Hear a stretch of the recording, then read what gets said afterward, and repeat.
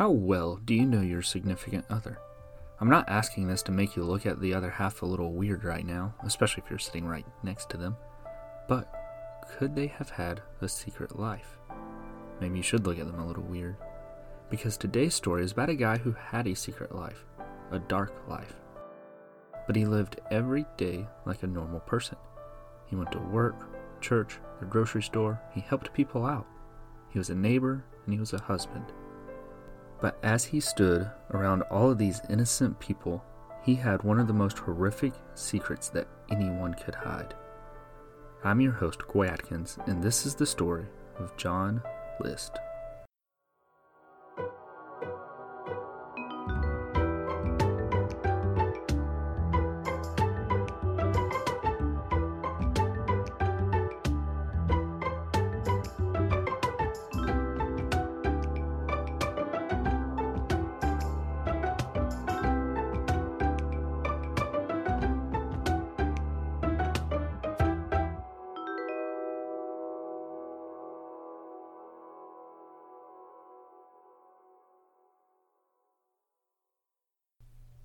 In December 1971, neighbors of the Breeze Knoll Mansion in Westfield, New Jersey grew concerned. They knew that the owners of the mansion, John and Helen List, were out of town on vacation with their 3 children. They had been out of town since the beginning of November. But before leaving for a vacation, John and Helen must have forgotten to turn off the lights in the 19-bedroom Victorian-style mansion. Because every day and every night, the lights were on, until they slowly burned out one by one. On December 7th, the neighbors called the police. Officers arrived on scene and they walked around the mansion. There were no signs of anything suspicious that they could see from the windows of the house, and after talking to the neighbors, they learned that the family was supposed to be in North Carolina visiting an ill family member. So the cops didn't have any reason to suspect that anything weird was going on inside the house, and they left. But later that night, the cops got another call to respond to the mansion. This time, the drama teacher to 16-year-old Patricia List was at the house. He found it odd that Patricia hadn't been in school for so long. And when he went to the house to check on her, he walked around and he found an unlocked window that led to the basement. This time, the officers had an unsecured window, so they decided to check inside the house. As they made their way through the basement, there was classical music playing throughout the house. Then they made their way to the ballroom, where they found sleeping bags that were zipped up on the floor. In the sleeping bags were the bodies of 16-year-old Patricia, 15-year-old John Jr., 13-year-old Frederick, and 46-year-old Helen List. Horrified and stunned, the officers began clearing the rest of the mansion as the classical music continued to fill the dark house. Once they reached the attic, they found John's mother, 84-year-old Alma, who was also killed. The only person missing from the family was John List. The police also found a 5-page letter that John left on his desk, in which he confessed to killing his family in order to save their souls, because there was just too much evil in the world. But there was no sign of John, and there wouldn't be for a very, very long time. So, how in the world does a family in a mansion get murdered and no one noticed? Well, let's rewind a little bit for that. John List was born September 17, 1925 in Bay City, Michigan.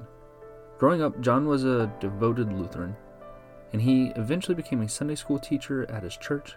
In 1943, John joined the Army and was a laboratory technician during World War II. John was discharged from the Army in 1946. He then went to the University of Michigan, where he received his bachelor's degree in business administration and a master's in accounting. Then, in 1950, John was recalled to active duty for the Korean War, and he moved to Virginia. While he was in Virginia, he went to a bowling alley where he met then Helen Taylor, who already had a daughter named Brenda. John and Helen, they fell in love quickly. They married in December of 1951 as the Army was reassigning John to their finance corps and moving the family to Northern California. But this wasn't an all sunshine and rainbows love story. It was quite the opposite. Over the next 9 years, Helen battled with alcoholism and became very unstable. Brenda ended up moving out of the house after getting married, which left John and Helen with the other 3 children. John then moved the family to New York, where he took a job with Xerox. Then, in 1965, John took a job as a vice president at a bank in New Jersey. This is when John and Helen moved into the Breeze Knoll mansion at 431 Hillside Avenue. In 1965, the average home costed about $21,000 in America. Breeze Knoll came in at a whopping $50,000. And here's an important lesson that I hope everyone today can understand. Well, I hope no one goes to the lengths that John did. Status still affects people, because no matter how well someone looks like they are doing, sometimes that's all it is. It's just looks. And there's a lot more going on behind the scenes. Today, with Facebook, Instagram, YouTube, and other social media, it's easy to fall into the trap of seeing what everyone else is doing, or what they have, or what it looks like they have. In 1971, social media was far from being discovered, but the status of how people saw John still affected him. John lost his job at the bank. Normal people, if they lose their job, they probably tell their spouse, especially if you have kids to take care of and a house payment for a mansion. But John didn't tell anyone. In fact, he acted like everything was all good and he was still working at his job. John got dressed every morning in a suit and tie and walked out the door with his briefcase. But instead of going to the bank, he went to different job interviews, which none of them panned out. When he wasn't in a job interview, he spent his time sitting in a train station reading a newspaper until it was time to go home. And as none of these job interviews worked out, time went on. For months and months, he kept up this routine. John's elderly mother, Alma, was living in one of the mansion rooms with them at the time. John even began stealing money from his mother's bank account without her ever realizing. John even had his children get part-time jobs. Oddly enough, he told them that this was for them to learn how to be accountable and responsible with finances. But instead, he took the money that they earned and used it to pay for things that they needed around the house. And because the family didn't know and John played everything off like it was normal, their lifestyle didn't change, and he was quickly $11,000 behind on the mortgage. In November of 1971, John began telling people that the family was going to go to North Carolina to see Helen's mother, who was sick. He sent letters to the schools and jobs of the children, informing them that the kids would be out for a little while. John also canceled the milk, mail, and newspaper deliveries, and continued with the same story of visiting North Carolina for an extended time. On November 9th, 1971, everything changed. John didn't go through with his normal routine of getting dressed and pretending to go to work at a job that he didn't really have. Instead, he stayed home. While the 3 children were at school, John was home with Helen and Alma. John walked up behind Helen as she was sipping coffee in the kitchen, and he shot her in the back of the head. He then went up to the attic where Alma's room was. Alma was eating breakfast as John shot her in the back of the head also. Then, Patricia and Frederick arrived home from school. As they walked into the house, John stood behind them and shot them both in the back of the head. John then made himself lunch. After he ate, he drove to the bank and closed his mother's bank accounts and collected the last of her money. He then went to Westfield High School and watched his son, John Jr., play a soccer game. After the game, John drove him home. When they got to the house, John pulled out the gun to shoot his son. John Jr. didn't necessarily get caught from behind, though. He put up a fight over the gun. But in the end, his father shot him 10 times, which led to his death. John then placed all of the bodies in sleeping bags, except Alma's, and moved them to the ballroom. John sat down at the desk to write the 5-page letter to his pastor, in which he claimed that there was just too much evil in the world. In the letter, he also said that Alma's body was in the attic. He was unable to move her down to the ballroom with the others. He then cleaned up the house to get rid of the blood. He went through every photograph of the house and removed his picture from every single one of them. He turned the radio to a religious music station, and he played the music through the speakers to where it would fill the entire house. And then he disappeared. Once these gruesome and unbelievable murders were discovered by police, Westfield was in the national spotlight. Westfield was a charming little town, a place where stuff like this just didn't happen. And a nationwide manhunt was launched by the FBI.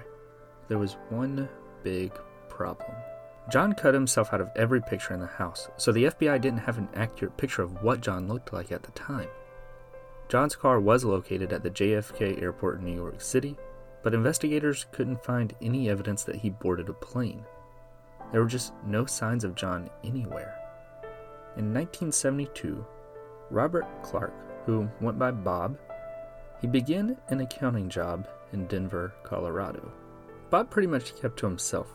He joined a Lutheran church and he ran a carpool service to transport people that were elderly and unable to transport themselves to church. Bob went on to work at a box manufacturing plant outside of Denver for several years. He just lived his quiet, normal life. And then Bob met Dolores Miller through his church, and they ended up getting married in 1985. In February of 1988, Bob and Dolores moved to Midlothian, Virginia, and Bob began working as an accountant. In May of 1989, it had been 18 years since the murders of the List family. Investigators continued to run into dead ends trying to find John, but everything was about to change thanks to a new TV show called America's Most Wanted, hosted by John Walsh. After telling the story of the List family, they showed an aged, progressed clay sculpture that was designed by a forensic artist of what John List was expected to currently look like. There were a lot of people that watched this episode of America's Most Wanted, but there were two key people. One was Dolores. She watched it in the living room of her home. Bob walked in towards the end of the episode and he immediately began sweating. His heart began racing and he left the room quickly. But whether Dolores was doing something else and just not paying attention to the show, she didn't notice that John List looked a lot like someone in her house. But back in Colorado, Bob's old neighbor saw the episode, and she was paying attention. She immediately contacted law enforcement and provided them with the information she knew about Bob and where he moved to. 11 days after the episode of America's Most Wanted aired, law enforcement tracked down John, or Bob as he was called now, and they arrested him at his accounting job. John continued to deny his real name. He stuck with saying that he was Robert Clark and people knew him as Bob, even though investigators took his fingerprints and they matched it to his military records, which showed he was John List. He kept this act up until February 16th of 1990, when he finally confessed who he really was, which I'm sure everyone was like, yeah, we already knew that. I'm just glad you're finally on board. At the trial, John claimed that his financial difficulties led him to a state of crisis. He felt like his options were to accept welfare or kill his entire family and send them to heaven. And in his mind, welfare would be looked at badly by his family and he would be humiliated. So he chose to murder them all. John was found guilty on April 12, 1990, 18 years, 5 months, and 22 days after the murders, and he was sentenced to life in prison. John tried to appeal his conviction by saying that his confession letter should not have been admissible into court because it was a confidential communication to his pastor. Two things popped into my mind when I read this. First, I get that there are some really great defense attorneys that help their clients out a lot. I just wish I knew what was going through this attorney's mind as they were sitting there writing this appeal, like, yeah, his confession letter that he left behind to murdering his wife, mom, and 3 kids should not be evidence. Then, I wish I could see the judge's face when they read the appeal. Not surprisingly, though, the Federal Appeals Court rejected this appeal. In 2002, John did an interview with ABC News reporter Connie Chung. In the interview, he mentioned that he didn't kill himself because he believed if you killed yourself, you would go to hell. So his thought process was he would kill his family, then ask for forgiveness, and then see them again one day in heaven. John died in March of 2008 from pneumonia at 82 years old. As horrible as this case is, there's a few key things to reflect back on. One, it's really small odds to see a fugitive on a true crime TV show or hearing about them on a podcast and then actually seeing them in real life, but it does happen. If it wasn't for this old neighbor of John's in Colorado paying attention and having this gut feeling that something was off, there's just no telling if John ever would have been caught. The second thing, John was suspected as being the infamous D.B. Cooper. If you're not familiar with who this is, I have an earlier episode where I covered that case. D.B. Cooper hijacked an airplane and demanded $200,000 in ransom. He then parachuted out of the plane and disappeared. The two biggest things that connected John to the D.B. Cooper case, he kind of looked like the sketch from Witnesses of D.B. Cooper, and then also the hijacking happened 2 weeks after John disappeared. Once John was in custody, the FBI questioned him about the hijacking, and he denied being involved at all. Being that he was facing life in prison for murdering his entire family, hijacking a plane didn't seem like something to lie about, so the FBI no longer considers him to be D.B. Cooper. Then there's this. There was a skylight over the ballroom where he placed the bodies of his family. But it wasn't an ordinary skylight. It was an original work of Louis Tiffany, the world-class designer. If this name sounds familiar, you've probably heard it, seen it on documentaries or in stores, maybe even museums. His family started the luxury jewelry business, Tiffany & Co. It's estimated that the stained glass window was worth more than the house itself and enough to pay off all of the debts that John owed. And this is going to bring us to a conclusion of this episode of Crime Nerds. Thank you for listening.